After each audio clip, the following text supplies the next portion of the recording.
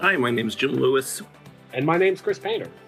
Welcome to Season 2 of Inside Cyber Diplomacy, a casual and we hope revealing conversation with Jim and I and our guest of the week that helps to go behind the scenes and really tell the story of what's going on.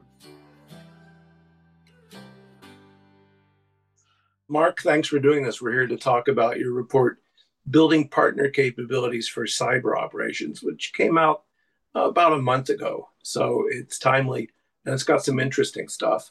Why don't you tell us a little bit about it and then we'll go into the Q&A. 5 minutes, max.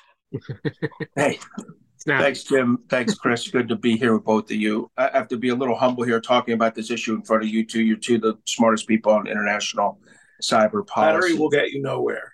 Yeah. But look, when we were taking a look at, originally this started, I was thinking about offensive cyber. It started because George, the old Ukrainian cyber attaché, who's now their deputy minister, I think, of communications, he reminds me every time he's back in Washington, which, as you know, is very frequent, probably every 3 or 4 months. He reminded me that, back when he came to see me when I worked with Senator McCain in 2017, that they came and said, look, we have a problem with our cyber resilience. We need some defensive help. And we helped with that. We helped get some authorizations done that led to appropriations, and about $48 million flowed through USAID. And I think Senator McCain deserves a lot of the credit for that. But he also asked us for offensive help. And I remember when he left the room, McCain goes, that's crazy. I was like, well, okay. In general, we have not provided offensive cyber help. So I thought, well, I'm going to take a look at this. As you know, only 7 or 8 of our allies acknowledge they even have offensive capabilities. Countries like Israel, the Dutch, the UK. I think the Australians have stumbled into announcing it after a major ransomware incident. And obviously some of our adversaries, announced and unannounced, have it, the Chinese, Russians, North Koreans, Iranians at a minimum. But we had not helped. So I thought I'd look at that. And about halfway into studying the offensive issue, and it's a hard issue to study because there's not a lot written on it, and there's not a lot of discussion of it. And that's one of the ways we don't do it, is we don't talk about it. I started to realize that just as big an issue was, how do we make our partners more resilient? And this was happening just at the time that the China Committee was starting to look at security ways. That this is the House Select Committee on the Chinese Communist Party, chaired by Mike Gallagher and Ranking Member Chris Romero. So they were looking at these kind of issues, including they were asking about cybersecurity. And I did some testimony there, and I said that we needed to have a Taiwan Cybersecurity Act. And I started to think that actually we don't talk a lot even about our defensive, building our partners' resiliency pre-event. And I think almost all of us know that if you could build a partner's resiliency before an event, it's going to cost a lot less to deal with an event than if you're just paying for recovery after the event. Hey, Mark, when you say resilience, what do you mean? Do you mean resilience of the military infrastructure that we're going to work with, resilience of their critical infrastructure? What is it? Yeah. So yes and yes. I think it's both. It's the resilience of their military mobility. In other words, the ability for both them to generate and move their own forces, but also ability for their infrastructure to allow our military to move through them. If you think a lot about Western Europe and the Baltic states, we care a lot about their resilience so that our forces could fall in there and have access to basic services that we expect to have in a combat zone. But it's also about, you're right, the national critical infrastructure and the ability of those countries to continue to have economic productivity, to contribute economic warfare tools to the Western alliance, to our alliance efforts to do economic coercion.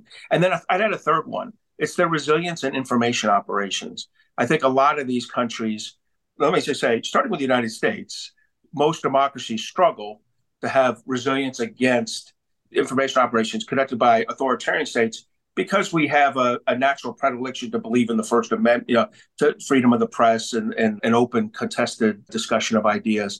Obviously, that can run up against a concerted disinformation campaign by someone like Russia. So this is a little more focused than what Chris does, is you're working with allies and partners, and Chris would add the global south to that, which I don't doesn't sound like it's in here. And we would focus more on resilience piece, as you said, something in generally for governments, but certainly less on the offensive piece. That's not something that we're really been involved in, I think. And I guess there's also, Mark, as you know, and debate always is what's defensive and what's offensive, which is an ongoing debate in terminology, what that really means. And are you doing it on behalf of other countries, or are you giving them the capabilities? Yeah, and you're right. One other thing, I think Jim was referring to this too. We don't worry a lot about military mobility in the global south for the U.S. military. Now, weirdly, an exception's occurred recently. Jordan, a country we didn't do a lot with to work about that. But because we're supporting U.S. troops in Syria and in Jordan, we started to care a lot about Jordan's critical infrastructure. And in fact, the very first, like one of these new kind of bilateral memorandums of understanding that the Department of Defense has undergone, where will provide a lot of cyber resilience support to the country, has in fact been Jordan. That was 2 years ago. It passed the NDAA, but the effort's been going on by the Department of Defense for a number of years.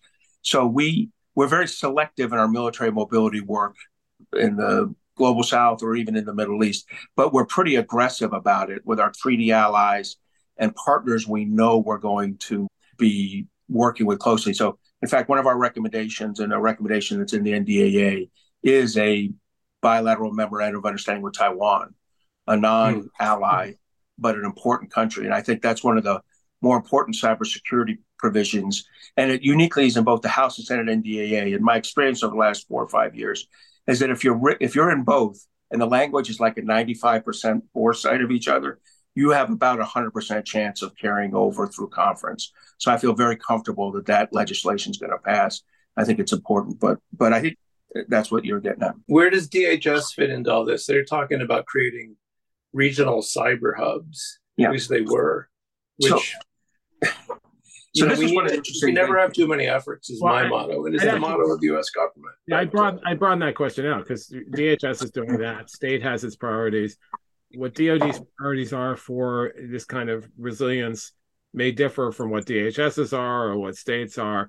Is this a whole separate bucket, or are they communication among these different entities when they think? I mean, one of the constant questions on capacity building and resilience training for partners is and other countries is, where do you allocate your resources? Where are the priorities? Yeah. How do you? And your report said give the money to state and DoD. So what we said was first, what we need to do first, we have an international strategy coming out in theory at the end of this month. No, I thought it was December, right? Did I say end of this month? I meant end of this year. I apologize. Okay. End of the year, at the end of this year. And Adam has enough pressure. Don't we'll make it end of the month. And that wasn't fair. But so first of all, I think part of this is State Department has to capture.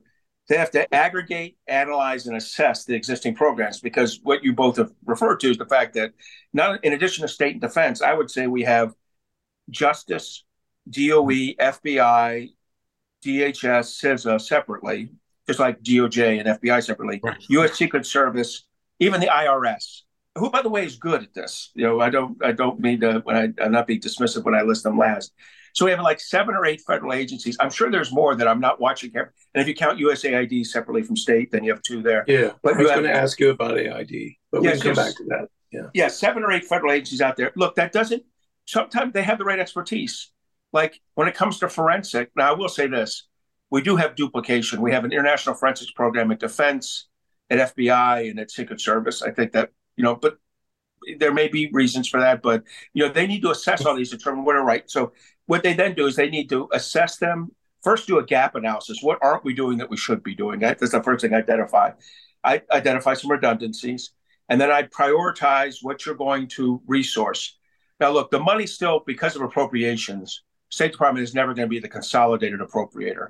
Uniquely, some defense stuff, because of FMF, foreign military financing, and a grant program, does actually come through State Department. So DOD and State Department are lashed together on this for a good chunk of DOD's effort, their non-cybercom effort, right?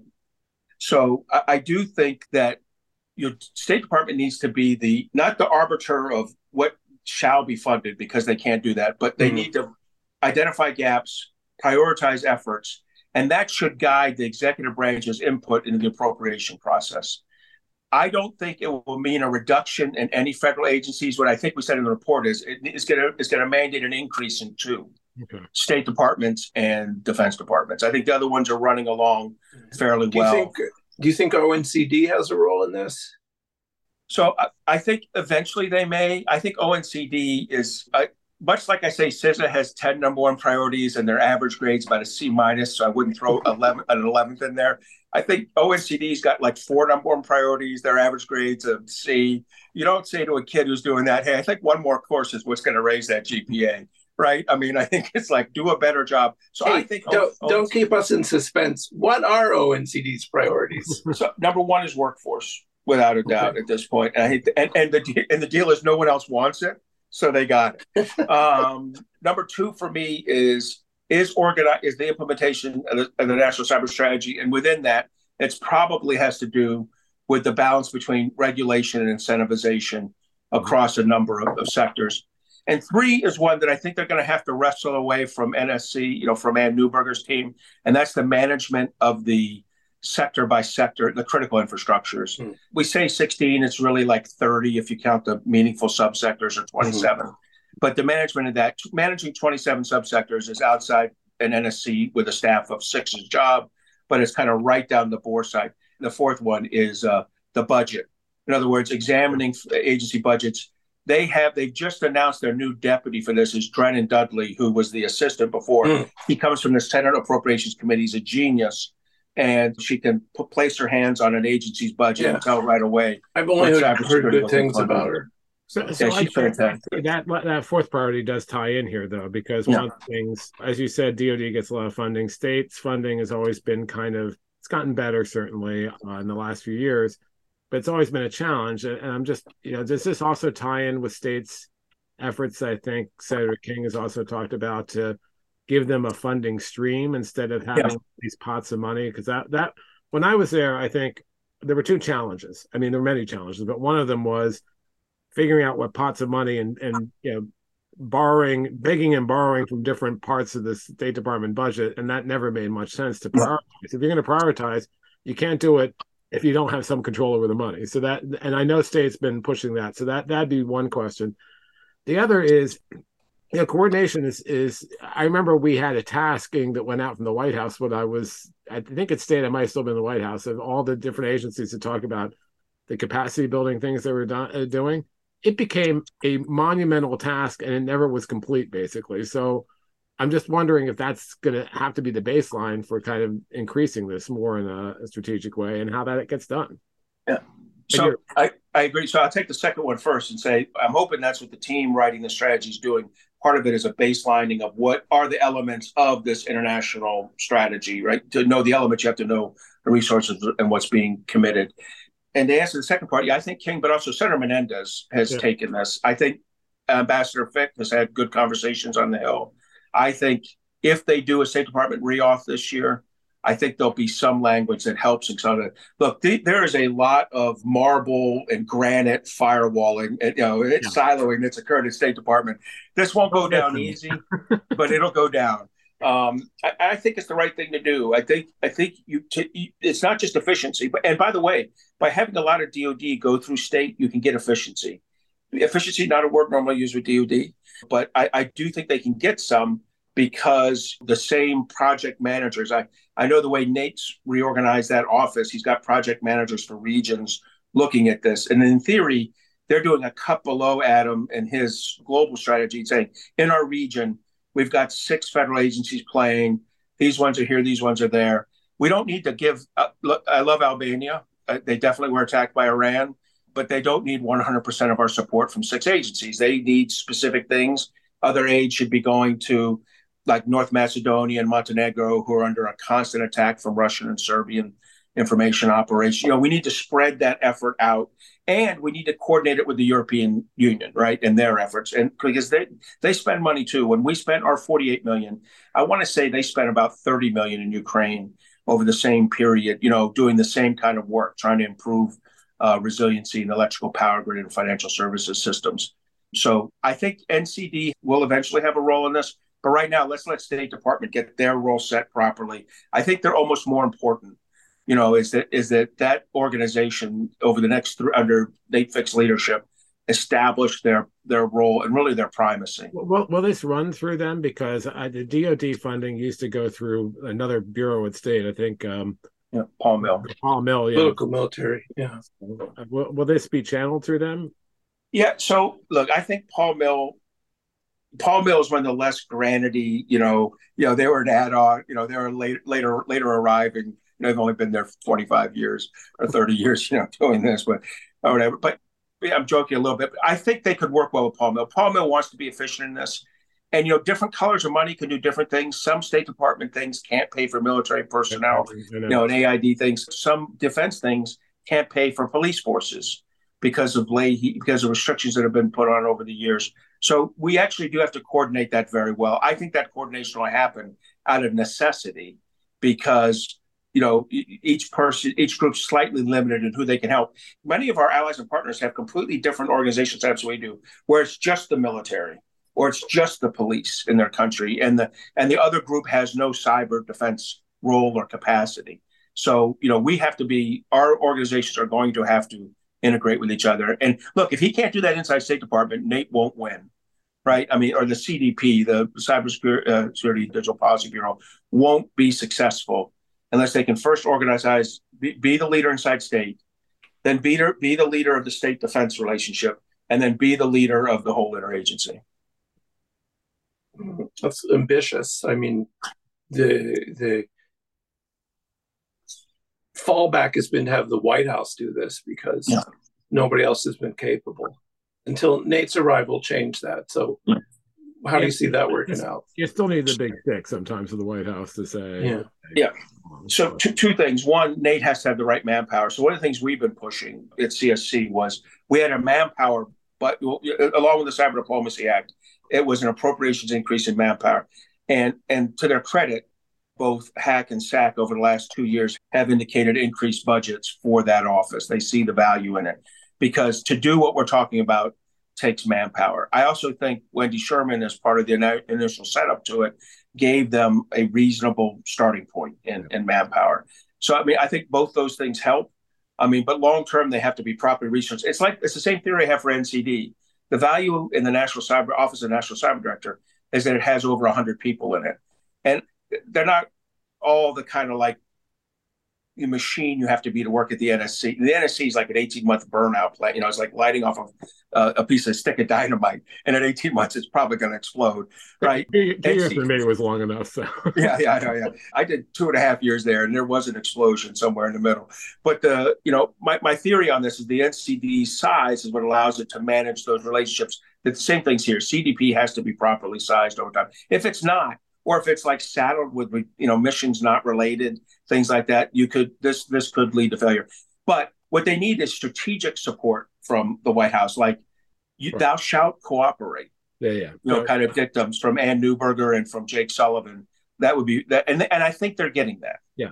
So, one debate that I've seen a lot in this capacity building area is people define it differently, and so CDP and the government generally, there's tensions in terms of there's a lot of stuff they want to fund in terms of like digital economy stuff, right? Your report really focused on the hard security stuff, which has gotten attention, but maybe there's always a bit of a fight between what you're going to fund in terms of like digital economy stuff versus the hard security stuff. So I think your report is helpful in like saying, look, this is really important. We can't ignore this. How would you kind of figure out how to make sure, especially with that tension there, that this is one of the things that gets priority, that the military side, not just the military side, the security, because the military is a part of that, but the security more generally is bigger. But in fact, we call them the non-traditional areas, right? Secure ICT, digital connectivity, research and development efforts. And I think earlier, someone was referring to DHS. I think their BIRD program, their bilateral R&D program with Israel is one of the examples, but they could be doing this with other countries along the way. So I do think these non-traditional areas have to continue to be funded.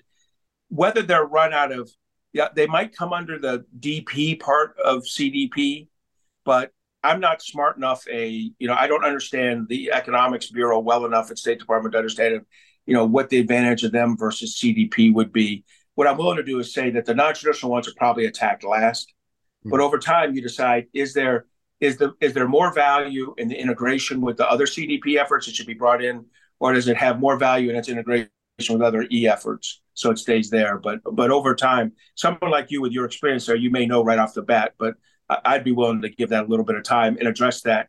If they're smart, by the way, this isn't the first strategy. They'll do it like the guys are doing the National Cyber Strategy at NCD, which is saying this is a marker, we're back in 12 months. Yeah. I think they actually said 9 living months. Document. The phrase a living document. Yeah. But here's the problem in cyber. When we don't do that, look at PPD 21. It's Presidential Policy Directive 21. It's 11 years or 10 and a half years old now. What emerging technology, what document that drives emerging technology should be 10 and a half years? I'd like to find a Microsoft document, and how they run their vision for their organization that's 10 and a half years old. I doubt it. I think that you have to be almost iterative in this field. So what do you want to get out of this report, Mark? What do you want to see change? Some of it we've talked about with CDP, but what else? I think the biggest thing is getting consolidated resourcing in CDP. I think you guys have hit on it right away. It's where you went. That's the right one. Is that within State Department, they don't have to have every penny, but they have to have control over the large funding streams, particularly the security-driven ones, and a deep level of integration with the FMF program from DoD. One of the other things is I want people to get an understanding of hunt forward operations. People get liquored up and giddy on these things every time there's a press release. And I try to tell people these are small teams. Most hunt forward teams are 4 to 8 people for several weeks. That's a hunt forward team. This is not CrowdStrike showing up for the next 4 months or 6 months like we did in Ukraine, at 6-month contracts back in the 3 years leading up. It's a different thing. It's small money. I want to say it's $50 to $60 million is the hunt forward operations budget versus probably several billion total spread throughout the rest of the government on all kinds of cybersecurity capacity, maybe $1 billion to $1.5 billion. So it's a small percentage. And the final thing is every time we do a hunt forward operation, that CPT, that cyber protect team or cyber mission team or national mission force team stops doing the deep research and development it was doing on targeting something in an adversary. We have a limited capacity for talent even inside Cyber Command. And there's a lot of reasons. I have a whole other discussion on why we need a cyber force unit. I've discussed that. But our ability to employ cyber forces is limited by our ability to generate them. And when we use hunt forward teams, we take from them. So I try to tell people, hunt forward is what you do kind of in a crisis or in a contingency. That is not your go-to team. Your go-to team needs to be State Department building capacity. Maybe it's in a specialized area, a DOE, Department of Energy, or Department of Justice or FBI team for a law enforcement issue. It needs to. I try not to become overly reliant on that. And the other thing I push is understanding where we have any kind of redundancies. We need to take a look at that and make sure we're doing it right. I've heard that in the Iranian attack on Albania and the response to that, we kind of saw a little bit of redundancy in our forensic teams. So, there might be an area there, but those are kind of the big pictures. Yeah. Is there a challenge, Mark? We opened this discussion talking about offensive stuff, which I think you rightly focuses more on resilience than offensive because there's a host of issues and sharing offensive issues. There always has been, and I think there will be the foreseeable future. We've seen that in NATO's construct and others too. But is there a challenge for some of the core allied countries? Probably not, but some countries are suspicious of the U.S. And say, and they're suspicious, saying, are they using capacity? And I play this out. Okay, well now you have this thing where capacity building is also to enhance military capability. Does this create even more suspicion on their part, saying, well, maybe we don't want their capacity building. Maybe we're going to turn to someone else because it's a thin tip of the wedge for these other things they're doing. And how do you kind of balance that out? Now, I'm not talking about countries we deal with on a military level all the time. I'm talking about others. Well, first, I'm sure certainly the African Union turned to China and they got the full treatment in that case with a pretty significant malicious cyber attack against them. I think, look, on this case, that's a different, first of all, that would be almost all coming from the regional programs of State Department or from AID regional programs, right? So I'd leave the FMF out of that. I'd leave DOD out of it and say this is, and make sure that our intent is fully understood. This is about improving digital resilience in your country, allowing your economy to be better than your electrical power grid, In other words, allowing you to get the maximum you can out of your entrepreneurial workforce by having a resilient cyber system for them to rely on. Look, I got to tell you, because of the different intents we have with China in the global South, we're often not seen as the best offering on the table. I get that. Ours tend to be smaller packages, very focused on you getting better at doing something for you. The Chinese packages are much larger, based on the Chinese coming in and doing something that benefits them and you, with probably the emphasis eventually on them, but certainly initially you feel it with you. So I think that's a hard competition for us. I think our salesmanship has to be completely surrounding the economic productivity end of it and not the military mobility. Weirdly enough, we're more ideological than the Chinese a lot of times. I mean, Yep. they're pretty straightforward about money. Have On you the the gotten a front end. reaction? On the Have you front briefed end. this? What? On the front end, maybe. Yeah, no, it's true. There's a cost, and the people now are aware of it. One of the things I've said in other places is, I said this to Nate Fick, we have an advantage offering cybersecurity training because we're more trusted than the Chinese, right, in the global South on that subject. Where we're not trusted is on development versus strategic competition. And that's going to be a handicap. But have you talked to other countries? Have you gotten a reaction from other countries to this? Yeah, so in Europe, I got it pretty strong. I gave a discussion based on this paper at their annual SciCon conference, right? So I spoke with, probably after that, about 20 European countries. I mean, they're mostly on board, and most of them understand at some point they're moving from suctions to pumps. In other words, they used to be absorbers of cyber capacity building. They can now start becoming providers.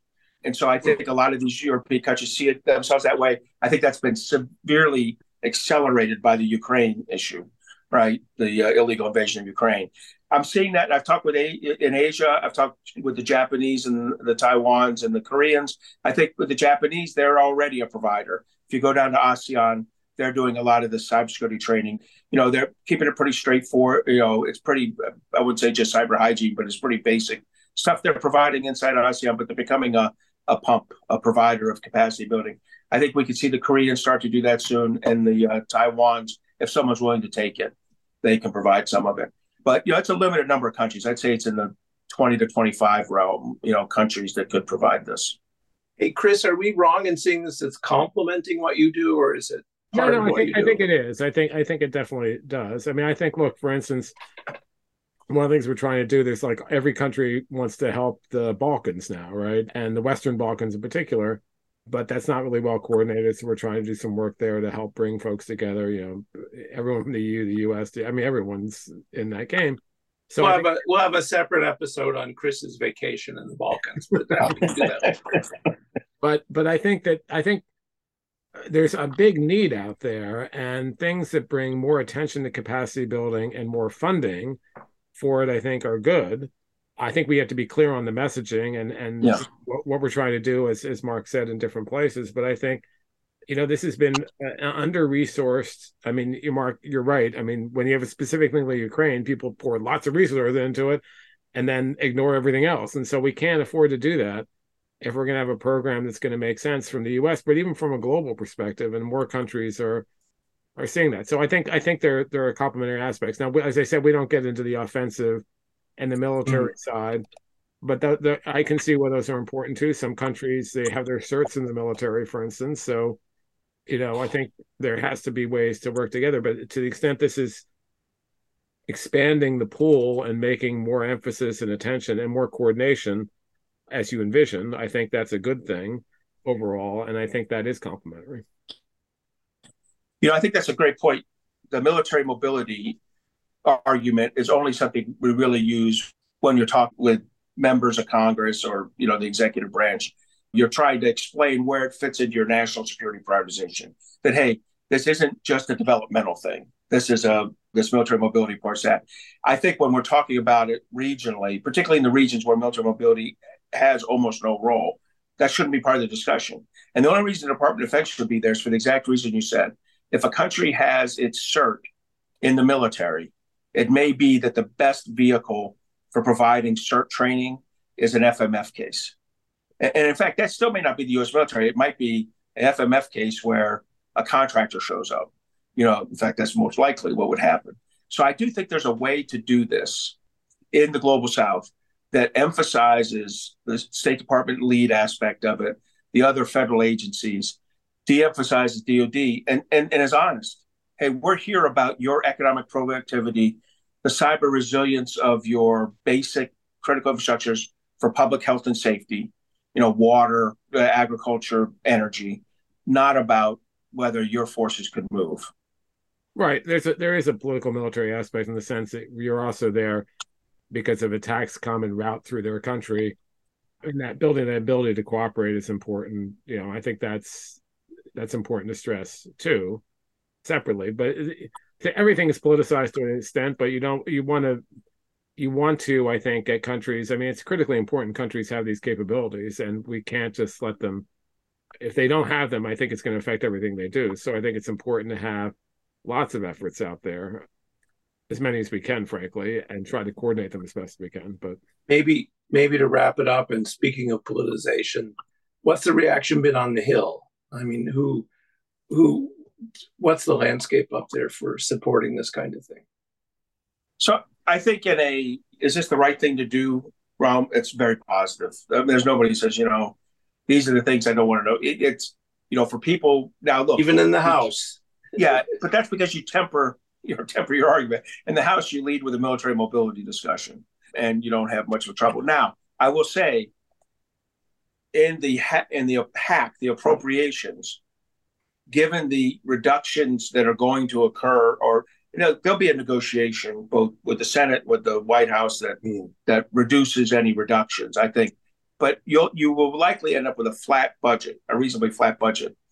Now, look, are there some other areas that can be deprioritized so that some of this gets prioritized?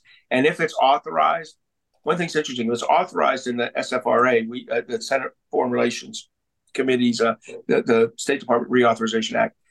It will eventually get funded, even without appropriations. And my proof of that is Taiwan foreign military financing, right? So $2 billion was authorized a year for 5 years. The appropriators gave it none in fiscal year 23. But State Department just announced an $80 million program. Why'd that happen? Because it turned out some other program couldn't spend its money. And you had money, you had an authorization, you used it, right? You get clearances to do things like that. So I do think over time, the authorization that I think will occur for some consolidation under CDP of resourcing will eventually lead to consolidated resourcing in the base budget. It won't be quite as quick as if we were spending money like the drunken sailors like any other time in the last 15 years, but it will, I think, come to pass just like, maybe a year or two slower, just like FMF for Taiwan's coming to pass just a year or two slower. Great. Did we miss anything? Chris, do you want to add anything? No, I think it'd be interesting to see how this plays out. I'm particularly interested in if this can survive politics and be a priority, because a lot of times capacity building is left on the cutting room floor for various reasons. Whether people think it's for the sake of others and not for us, and therefore if you're more isolationist, you run away from it, which is bad, or it just doesn't make it in terms of the other priorities. But I do think it's a key one. So Mark, good luck in that. Thanks. If I had one last thought, I'd say it's interesting. And look, I'm careful. The military mobility term can't be used everywhere. But I tell you one place it can be used is the United States, right? We have the same problem in our own country. I have low confidence in our port, rail, and aviation systems to withstand what would come from an adversary in the build-up to a conflict or during the initial stages of a conflict. So as we start to, I think one of the convincing arguments when you're working with members of Congress is like, how you need to fund this, and you're starting to give a lot more funding into these efforts. It won't work if, as our troops step foot one in Japan, they don't have that same kind of support there, or Taiwan, or Lithuania, Estonia, Latvia, places where we have treaty obligations or agreements to provide support. We've got to have that military mobility. So I think it will be helpful, but that is a limited set. That's 40 to 50 countries vice 193 countries. So I do think this program will have legs because I have military mobility. And the question is, does it extend into the developmental area, the areas where the cyber resilience is more about developmental economies? And there, I think it's important messaging is important that this is not, every country does capacity building for their own reasons, but this is not just a proxy for the U.S. trying to impose military will on these other countries, because I think that's just as it doesn't make sense. B, I think it makes it harder to have the kind of programs you need to have for countries that I think are still important to the U.S. So, agreed.